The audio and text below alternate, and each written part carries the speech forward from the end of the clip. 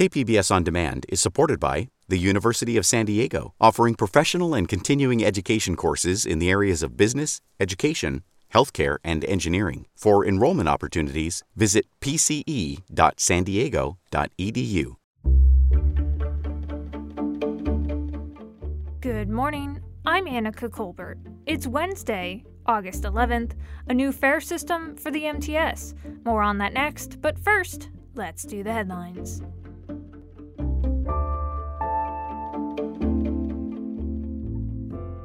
The majority of Escondido Union High School students returned to school for in-person learning on Tuesday morning. The district says they'll follow the county guidelines if any COVID-19 exposures come up.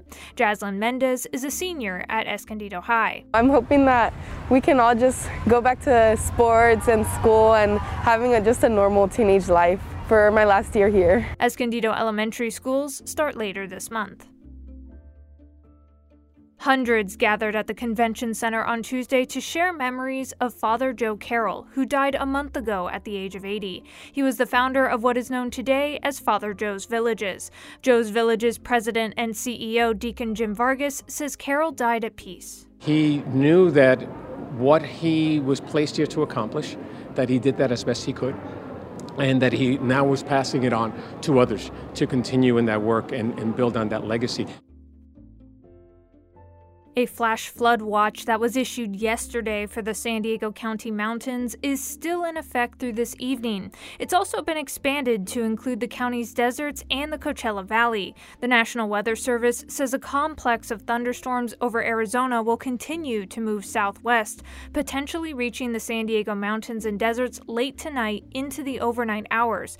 The MWS advises residents to monitor later forecasts and be prepared to take action should a flash flood warning be issued. From KPBS, you're listening to San Diego News Now. Stay with me for more of the local news you need.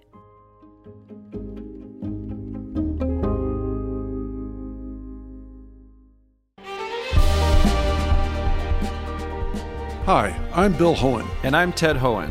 Over the past 50 years, our family has brought many world-class dealerships to Carlsbad, including Mercedes-Benz, Porsche, Audi, Honda, Acura, Jaguar, and Land Rover. That's right. This year we're celebrating 50 years in Carlsbad. So on behalf of the entire Hohen family, we want to thank San Diego. Throughout the years, we've taken tremendous pride in meeting and even exceeding our customers' automotive needs. We value the relationships with our clients and look forward to serving you for years to come. We invite you to visit one of the Hohen Carlsbad dealerships or hohenmotors.com.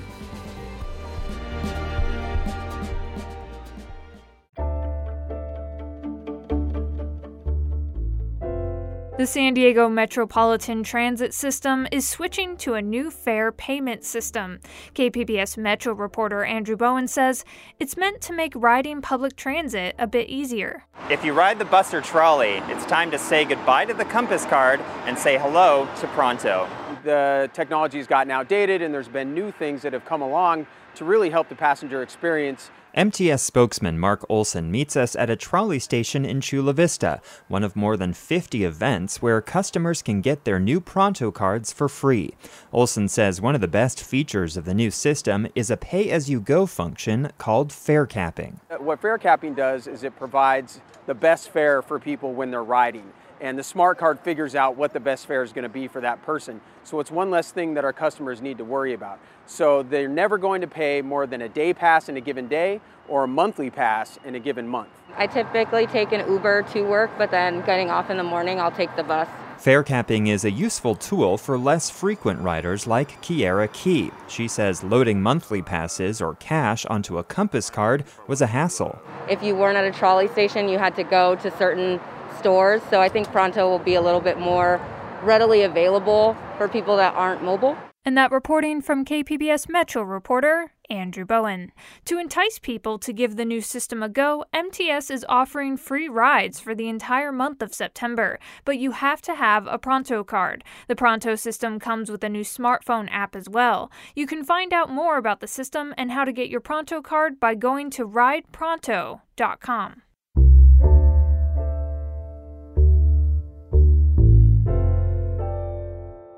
Local contractors say they're not being given an equal opportunity to be involved in Chula Vista's billion-dollar bayfront development. KPBS's Alexandra Rangel has more on the Latin Business Association advocating for minority contractors. We have the resources, we have the mentors, we have everything they're asking for.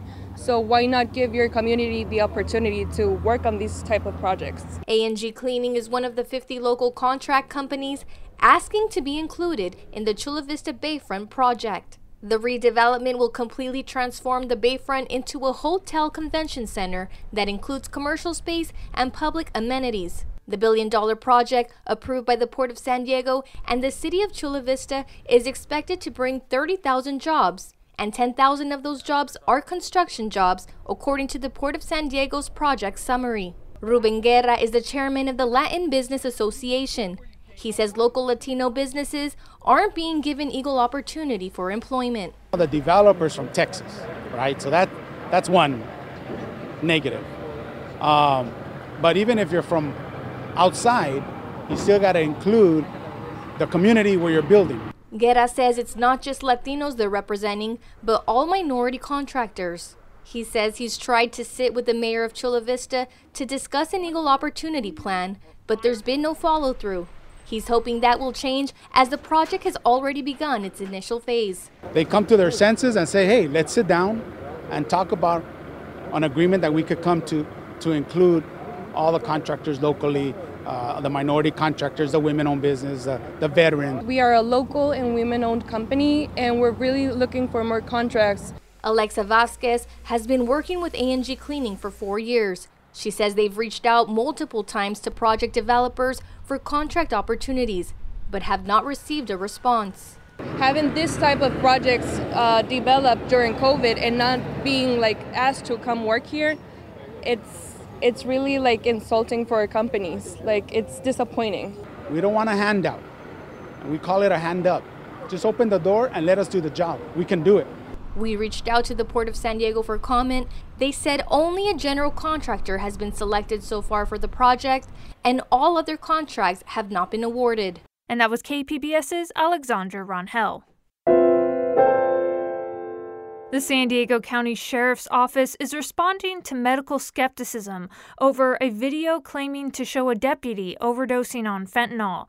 But KPBS's Amita Sharma says the officials left out any medical findings verifying their controversial contention. An incident report shows that Deputy Trainee David Five passed out after he bent down and his unmasked face neared an area where he had just tested narcotics, including fentanyl.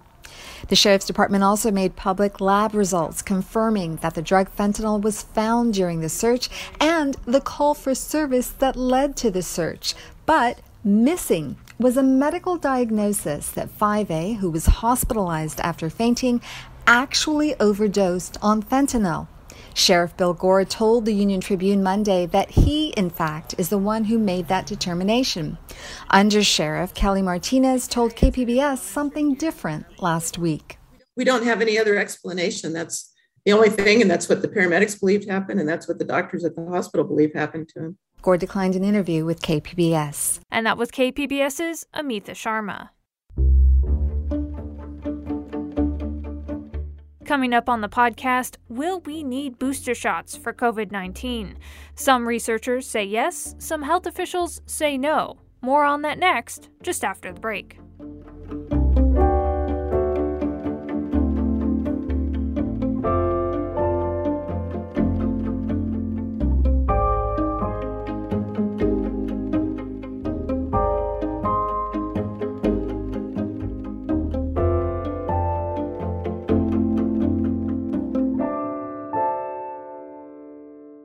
KPBS On Demand is supported by the Museum of Contemporary Art San Diego, offering visitors to the La Jolla campus special exhibitions, collection galleries, coastal vistas, seaside dining, and more. mcasd.org.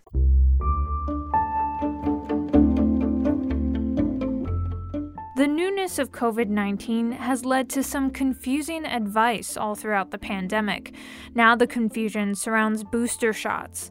Is it a good idea for a fully vaccinated person to get an extra dose of vaccine to boost immunity against the Delta variant? Some physicians and researchers say yes, the CDC and San Diego health officials say no, while others say it couldn't hurt.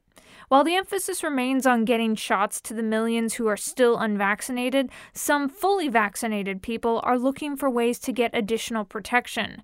Dr. Shira Abelis is an infectious disease specialist at UC San Diego Health.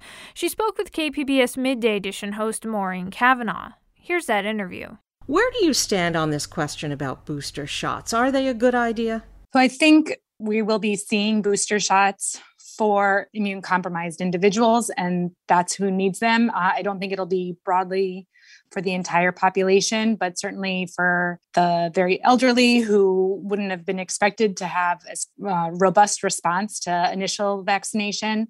We expect will be eligible and will be getting vaccine, and then certainly for people with immune-compromised conditions, such as those who've gotten an organ transplant or bone marrow transplant, they would really benefit from the extra protection from a vaccine.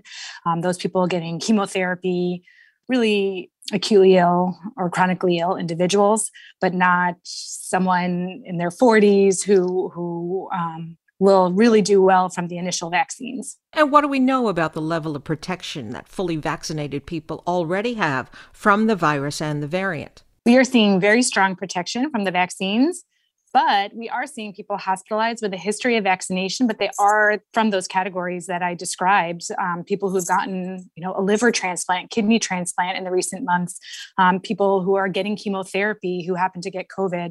They are by and large, the people who are really sick in the hospital. We do see some vaccinated people getting COVID, so they are feeling unwell and certainly, could be having fevers, could be having body aches, but they're generally doing well and not requiring hospitalization. This is in line with protection from the vaccine. It's just not 100% protection. There seems to be some special concern about the immunity of people who got the one-shot Johnson & Johnson vaccine. Is there reason for concern? I don't think so. I think a lot of the anxiety is, it's fewer people and it's been around for a shorter amount of time. So there's just not as much information.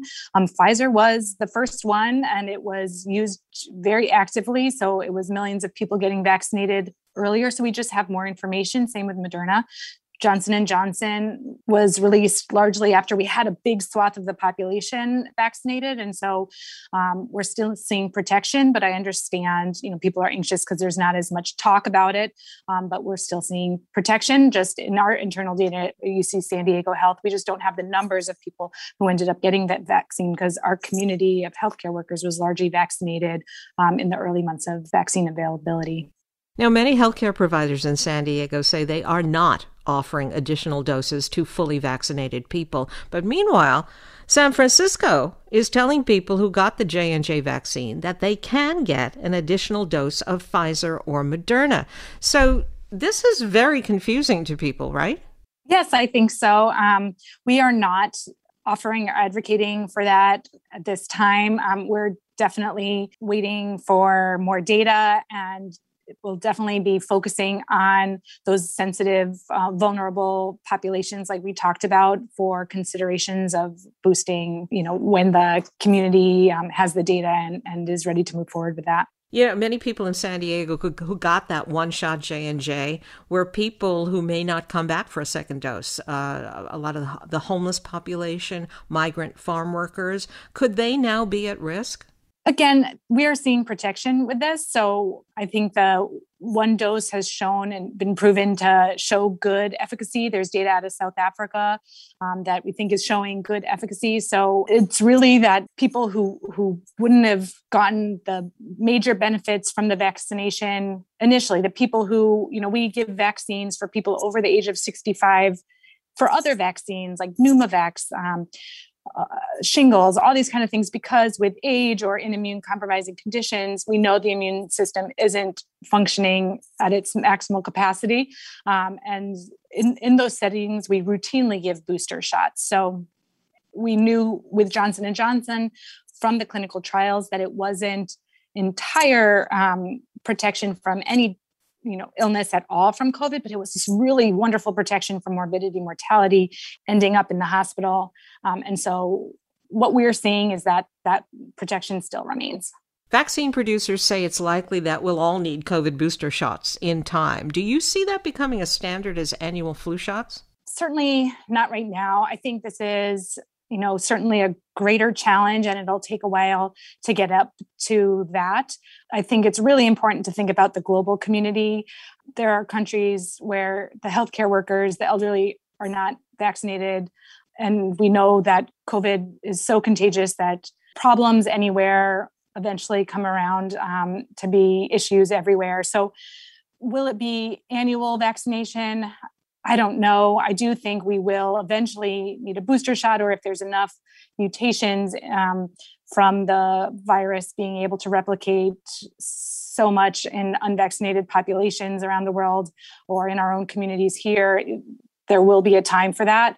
But certainly right now, the priority is vaccinating the unvaccinated because we are seeing good protection from the vaccines, and boosting those who we know have had an incomplete response to the vaccine and generally are the people who we go ahead and revaccinate with all of our standard vaccines. And the Food and Drug Administration is expected to give full authorization to the COVID vaccines any day now. How do you think that's going to affect the number of unvaccinated people who come forward to get their shots? It'll definitely increase the number. How dramatically, I'm not sure, of course, but it will certainly support vaccine mandates.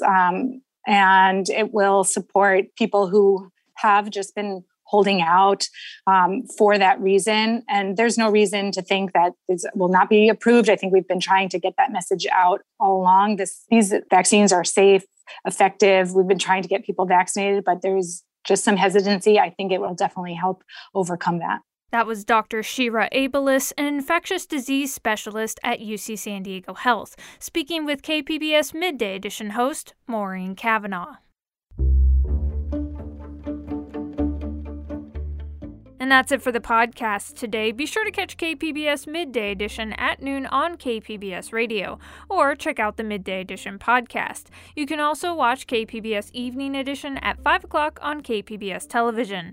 And as always, you can find more San Diego news online at kpbs.org. I'm Annika Colbert. Thanks for listening, and have a great day.